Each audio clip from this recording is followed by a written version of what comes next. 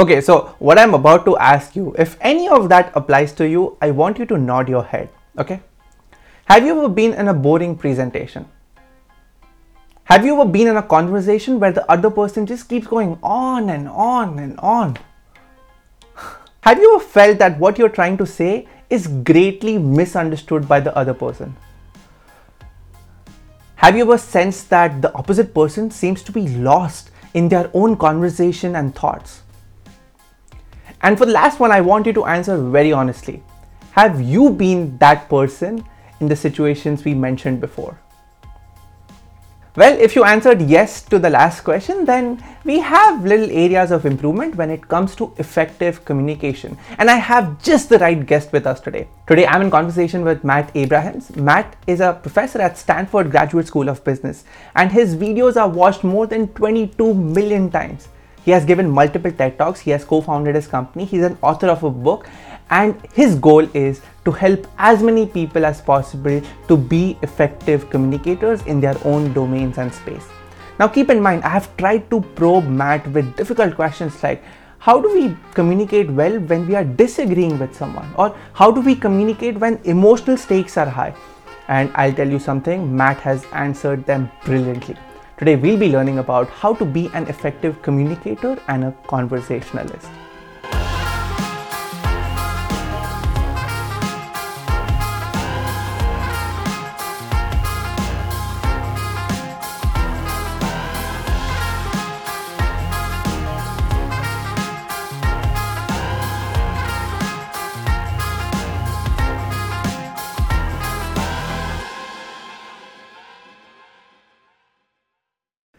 Mr. Matt Abrahams, it's such an honor to have you on the show today. Thank you so much. I'm excited for our conversation. Absolutely. So if I got this right, you are a communications coach yourself. You have done TED Talks and you also have talks on the GSP website of Stanford with more than 22 million views. And even TED Talk, I think millions of people have appreciated that. And you also have co-founded your company, Bold Echo. That's right. That's right. All of this is targeted. The teaching I do, the coaching, the talks are all targeted to help people feel more comfortable and confident in their communication. Lovely, lovely. So if I just had to ask you more of a personal level, why do you think communication is so important? Oh, wow. That's a huge question. So, it all boils down to relationships. I mean, the way that we relate to people in the world primarily is through communication, what we say, how we say it. So communication is critical to building trust, to collaborating, to accomplishing goals. And it's critical for us both in our professional lives and personal lives to make sure that we can communicate in a confident, clear way. Excellent, excellent. I love the way you have put that in. So, Matt, just to start us off, I know one of the key areas that you're an expert at is how to be an effective communicator when we are talking, right? Mainly in business context or even personal context. So, if I have to ask you, can you simply explain what it means for a communication to be effective?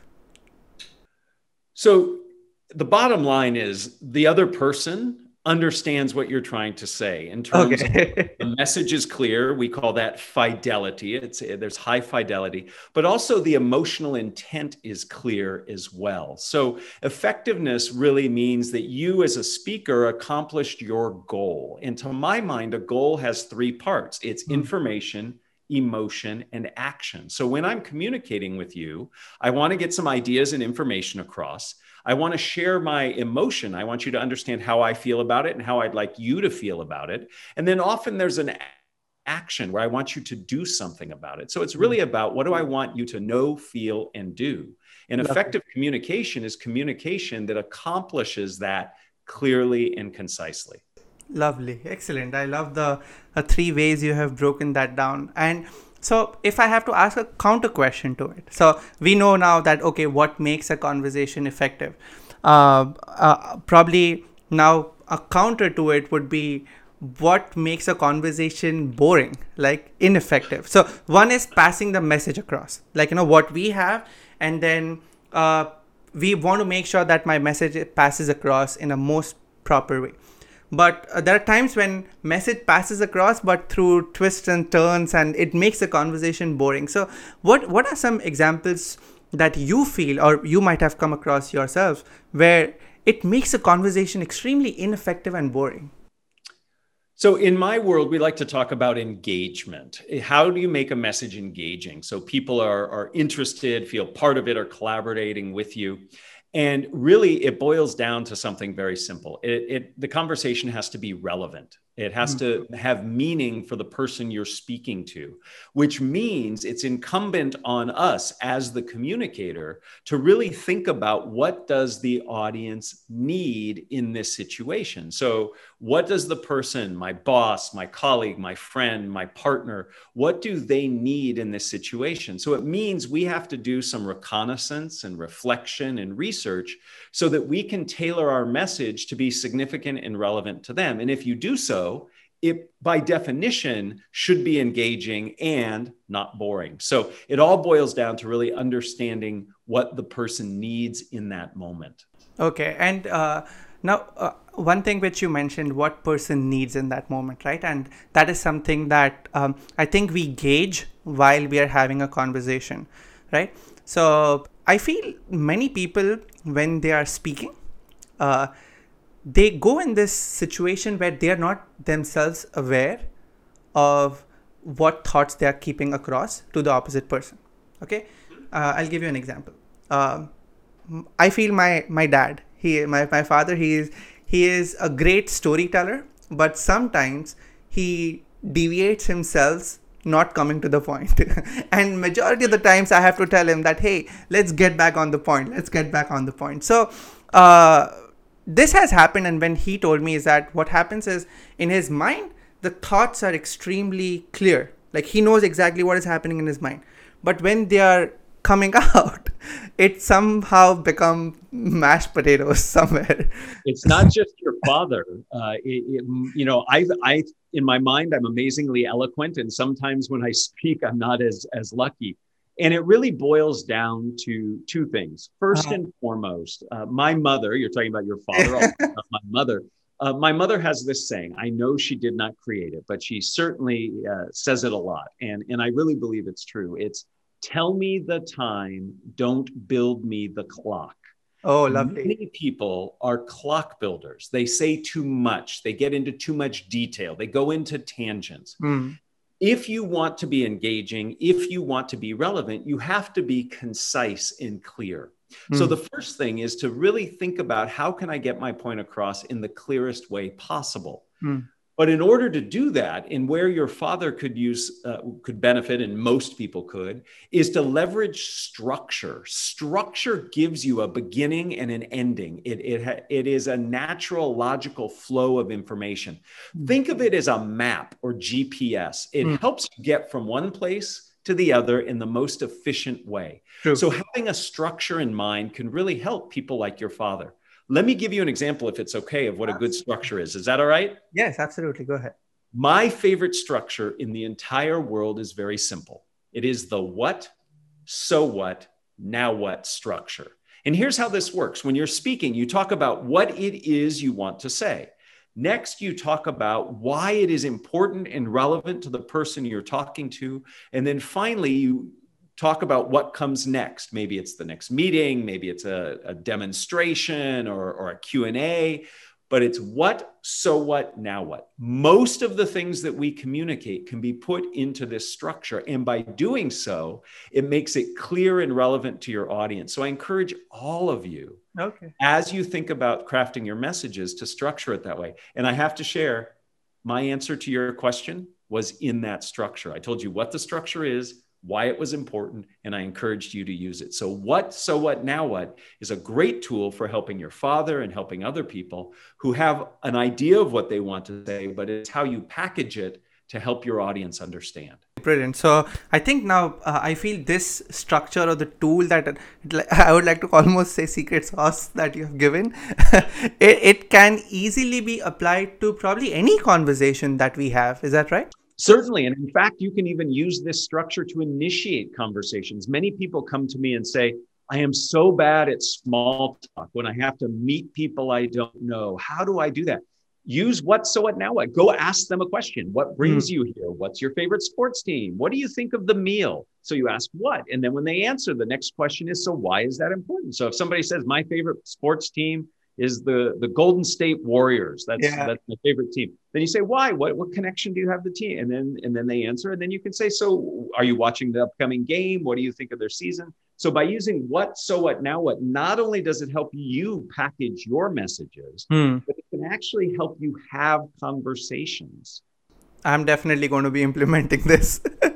So what, now what? That is a tool, that is a structure. Use this structure for any conversation that you initiate. Lovely. Now, another aspect I feel that for having an emetic, so communication probably consists of two things in my mind. One is the verbal, right? And another is body language. How, like, the gestures or whatever we do. I wanted to know your opinion. I know you have been an expert in this area. How much does body language play a role? To what extent does it play a role? So there's some research that suggests that nonverbal communication, that's using your body and your voice, actually matters more than the words you say. Wow. I always argue you have to focus on what you say and how you say it with equal intensity and equal practice. But it is very important. Many of us fixate too much on what we're saying, and we don't spend any time practicing saying it or thinking about how it comes across. So we actually have to do both. Excellent. So now, I think when we are communicating with someone, say I want to bring up a situation. We usually are in our offices and we do presentations, right? And during presentations, I have myself been in a situation, whereas I've seen other people be in this situation where there are two things that hinder their presentation. One is self-doubt. They feel that, oh, this is not right. They won't be able to pull it off. And other is, in its similar domain, confidence. And confidence is evident because it can be seen through body language, like we can see. So I wanted to understand and probably find out from you. Say someone is in a situation where they are having this lack of confidence and self-doubt. How can one overcome that when they are communicating? Sure. And what you've just described is true for most people. In fact, research suggests 85% of people feel anxiety in high stakes communication situations. Wow. And quite frankly, I think the other 15% are lying. This is something that most of us experience. And to my mind, it's not about overcoming. I actually think there will always be situations that can make us nervous. And in fact, being a little nervous can be helpful to you. It gives you energy. It helps you focus. So to my mind, it's all about managing the anxiety. Use it to help you rather than to work against you. So we need to learn to manage our anxiety so it doesn't manage us. And I've spent a lot of my career, decades, looking at this, studying it, and working to help people. In fact, I've written a book on the subject. It all starts with taking a two-pronged approach. You have to manage the symptoms. That's what you feel and other people see. And the sources, the things that actually initiate the anxiety. So if you take a two-pronged approach and you work on it over time, you will feel more confident and come across as more confident. But it is certainly not a light switch. It's not like, oh, I do this one thing and I am an amazingly confident communicator. It takes time, but you can do it. Okay, lovely. So as I like the two things that you said in there, that one is the source. Let's understand the source and probably acknowledge it, that it's okay that you're feeling that. And secondly, work on the symptoms. Can you elaborate more on the symptoms part? How can one work on their symptoms in general? In fact, let me talk about both. So let's go with sources. There are lots of reasons people feel nervous. I'll give you two examples. One is being judged. You are being judged and evaluated, and that can make us very nervous. So what do you do about it? Well, one of the best things to do, many people have done in other avenues of their lives. They've done something called visualization. If you are an athlete or a musician, you have had a coach or a teacher who has said, see yourself doing this event prior to actually doing it. And there's research that says performance is enhanced and anxiety is reduced. Wow. The same thing is true with public speaking.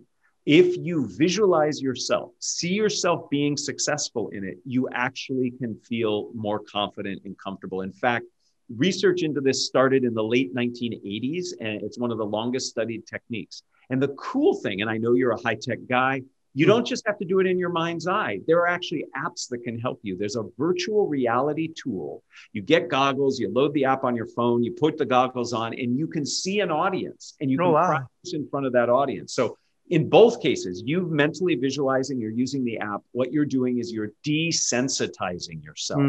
And by desensitizing yourself, you will feel less nervous and worried when you're being evaluated. The example I always use, my older son just got his driver's license. Okay.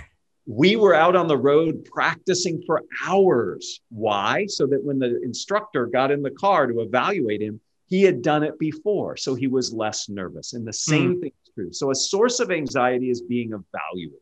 Another source is being nervous about the future. Many of us get nervous because we're afraid of what might happen. I'm afraid that I might not get the funding. I'm afraid my students at Stanford are afraid they're not going to get a good grade. The entrepreneurs I coach are afraid they're not going to get support. All of those are future-oriented goals that make you nervous. And the best way to short circuit that is to become present-oriented. By definition, if I'm in the moment, I'm not worried about the future. And at some point, we can talk about ways to get present-oriented. Those are sources of anxiety.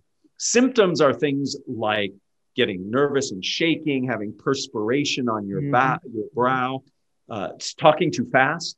All of these are things we can learn to manage. So for example, if you talk too fast, taking a deep breath and gesturing slowly will slow down your speaking rate.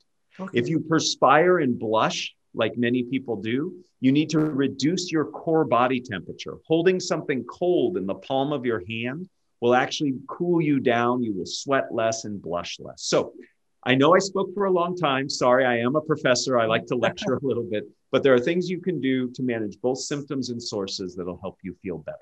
No, this is extremely valuable. I mean, this information, I would want to listen to you more.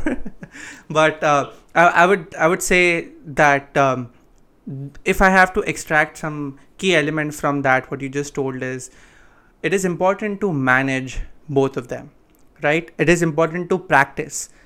Keep doing it again and again till that fear goes out, and somewhere fake it till you make it, right? Yeah, and in fact, there is something to that fake it till you make it. And it's actually a really simple equation. If I act confident, you will treat me confidently, and I will begin to feel more confident. So if I know that when I get nervous, I pace around a lot or I move my head a lot, I can work and practice to do less pacing, to move my head less. And when you see me moving my head less, you'll say, wow, he's pretty confident. And based on your response to me, I'll feel better. So that's where practice comes in. That's where digitally recording yourself and watching to see what it's like. That's incredibly painful. But when you see what others see, it helps you become comfortable at presenting. Beautiful. Very well said. And I think everyone should do it. Like, they have their cameras, they have their phones, just start recording and start doing it. Lovely, Matt. So now, one area that we talk about is, of course, communicating, having conversations, talking our points across, right? I feel there is another important element which I can definitely improve on, and that is handling disagreements, right? So many a times you're with your colleagues or partners, whoever, your best friend, and there are disagreements that you come across every day. I mean, not everybody agrees with you all the time? What's wrong? I'm joking. Of course, very common problem. Very common. Yeah. So I think what I want to learn from you and understand is that how can one navigate disagreements more gracefully when we are communicating? Well, I could say a lot about this. And in fact, I have a podcast. I do a podcast for Stanford's Business School called Think Fast, Talk Smart. And I just interviewed a professor who is an expert in conflict resolution. Okay. And there's a lot to be said about this. Let me make it as direct as I can. Yeah. In a conflict where there's disagreement, the goal is to problem solve and negotiate rather than to prove yourself right versus the other person being right. And many of us go into conflict wanting us to be right. Hey, if you saw the world the way I did, you would totally agree with me. Mm-hmm. And that leads to maladaptive behavior. That leads to making the argument, making the conflict worse. Rather, your challenge is to try to invite the other person to negotiate and problem solve with you. And if you have that as your approach, it will change the interaction. It makes it more collaborative. It tones down some of the venom or anger or negative emotion, and it brings you together. And what it requires first and foremost is that you listen. In order to negotiate, in order to problem solve, you have to understand the other person's perspective. So my advice is this: change your approach. It's not about being right. It's about problem solving. Second, listen to understand the other person's point of view. It doesn't mean you agree. It just means you understand. And then from there, invite the other person to negotiate, to problem solve. So together, you've come up with a resolution that works for you and works for them. Brilliant. Brilliant. Can I probe a little bit more on what you just said? Bring it. So I know you mentioned, so this is, I think first and foremost, we need to focus on the problem, then the person. I think that needs to be out of the way. And I truly agree with that. One thing which I really wanted to get a little bit more deeper is that when disagreements happen, and majority of the times emotion kicks in, right? And emotional stakes are high. Either people are in somewhat angry or emotional, sensitive to things that other person is saying, right? So how can one be graceful and even maintain that composure when communicating and making sure our point is put across effectively in that emotional state? What would you say? So emotion is really hard and tricky in these situations because emotion is important, and emotion and how you feel is definitely important. So I would never say don't have those emotions. Okay, don't ignore emotion. We just have to use them constructively. So first and foremost, if this is something that is very upsetting to you, try to take the time to manage that emotion before you bring it to the conversation. So that might be talking to other friends, going for a walk, finding a punching bag, whatever it takes, but to give yourself some time to experience the emotion, but gets a little distance from it. Now, that doesn't mean when you're actually in the conversation and trying to collaborate to find a solution to this, that you don't share, hey, this is very upsetting to me. But when we express emotion, we want to make sure we express emotion from our perspective. True. We use I language. I am very upset by this versus you language, which is accusatory. Because if you think about it, if the whole goal is to invite somebody to collaborate and problem solve, you don't want them defensive. True. So you need to take the time to manage your anxiety, your emotion, and then bring a much more managed emotion to the conversation. It's hard. I wish it's easy to say, it's hard to do, but sometimes taking a little time, sometimes invoking support of somebody else can be really helpful. Wonderful. And I like how both your answers somehow connected that. First of all, be aware of what you're going to say. When I asked you previously of the conflict resolution, focus on the problem, and somehow if you are at an emotional state, distance yourself and then come back and again focus on the problem. Use I versus using the you language. Excellent. Very, very well said, Matt. Now, I also wanted to talk about your book that you have written, and I also wanted to talk about the company that you have. So can you tell us something about your book, Speaking Up Without Freaking Out, and also what is your company about? Yeah. So the book was written over a decade ago. It's now in its third edition. And ultimately, the book is about helping people feel more comfortable and confident when they communicate. It's called Speaking Up Without Freaking Out. Yeah. And it provides over 50 techniques from academic research to help people feel more comfortable and confident and to be more clear and concise when they communicate. Not every technique is for every person. Everybody is different, but it is my hope that people can extract 3 to 5 techniques that'll work for them. It's a pocket book. It's not very thick. The idea is that you could read it in an afternoon, a couple days before you have a big presentation or a big meeting and get value from it. Okay. And the company, Bold Echo, I co-founded with a business partner, and she and I Both come from an academic background, but both also have a business background. And we help companies all over the world, big and small, individuals from senior leadership all the way to individual contributors, again, feel more comfortable and confident and be more clear and concise in their communication. And we named the company very aptly. We want people's messages to be bold, and we want them to echo long after they've left the room or the call. So both of those are avenues that people can pursue to build their communication skills. Lovely. That's a very bold name also. Bold Echo. And we'll also list down the book and the company in the video description so that people can easily refer to it. Now, more of a personal question here. Is there any communicator or a personality or a leader that you look up to when it comes to effective communication? There are so many that I really respect, but I want to share one with you because I think her message is phenomenal, and I just was so moved by her. Her name is Brittany Packnett. She has a TED Talk. Yes, she has a TED Talk on confidence. And as we've already discussed, confidence is something that's very important to me. Yeah. And I am so amazed, not only that she delivers her message very confidently, but she does so using wonderful communication tools of storytelling, weaving in important information, delivering it in a very authentic and passionate way. I encourage anybody listening to this to check out Brittany Packnett's talk. I really, really see her as somebody who's doing a great job demonstrating many of the techniques that I teach and I coach. Wow, lovely. We'll definitely put the TED Talk video of Brittany too for more and more viewers to check it out. So, Matt, now coming to the last segment of the show. This show is called It's Not That Complicated. And the whole idea is that we take such complex, broad topics out there and make it simple for people to understand and our viewers to understand, right? So to wrap up, if I have to ask you, what are some 3 CTAs, some 3 call to actions that you would recommend that people can start doing today to be more of an effective leader and a conversationalist? What would you say?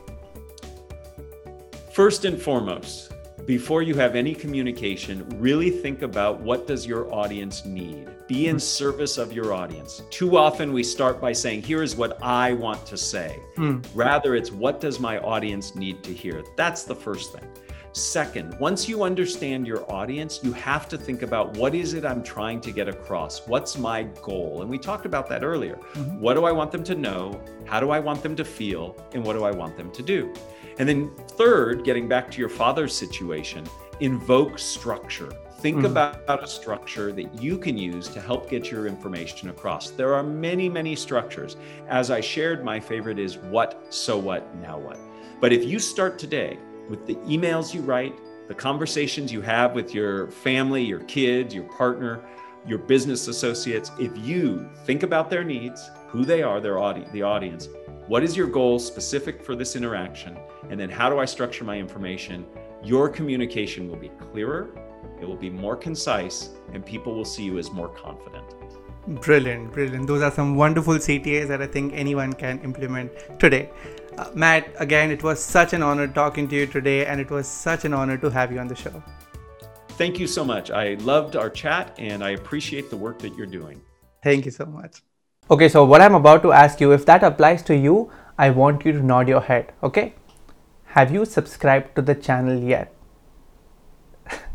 Well, if you nodded yes, then thank you, you're awesome. And if you haven't, well, you can just do that right now. Right here, subscribe.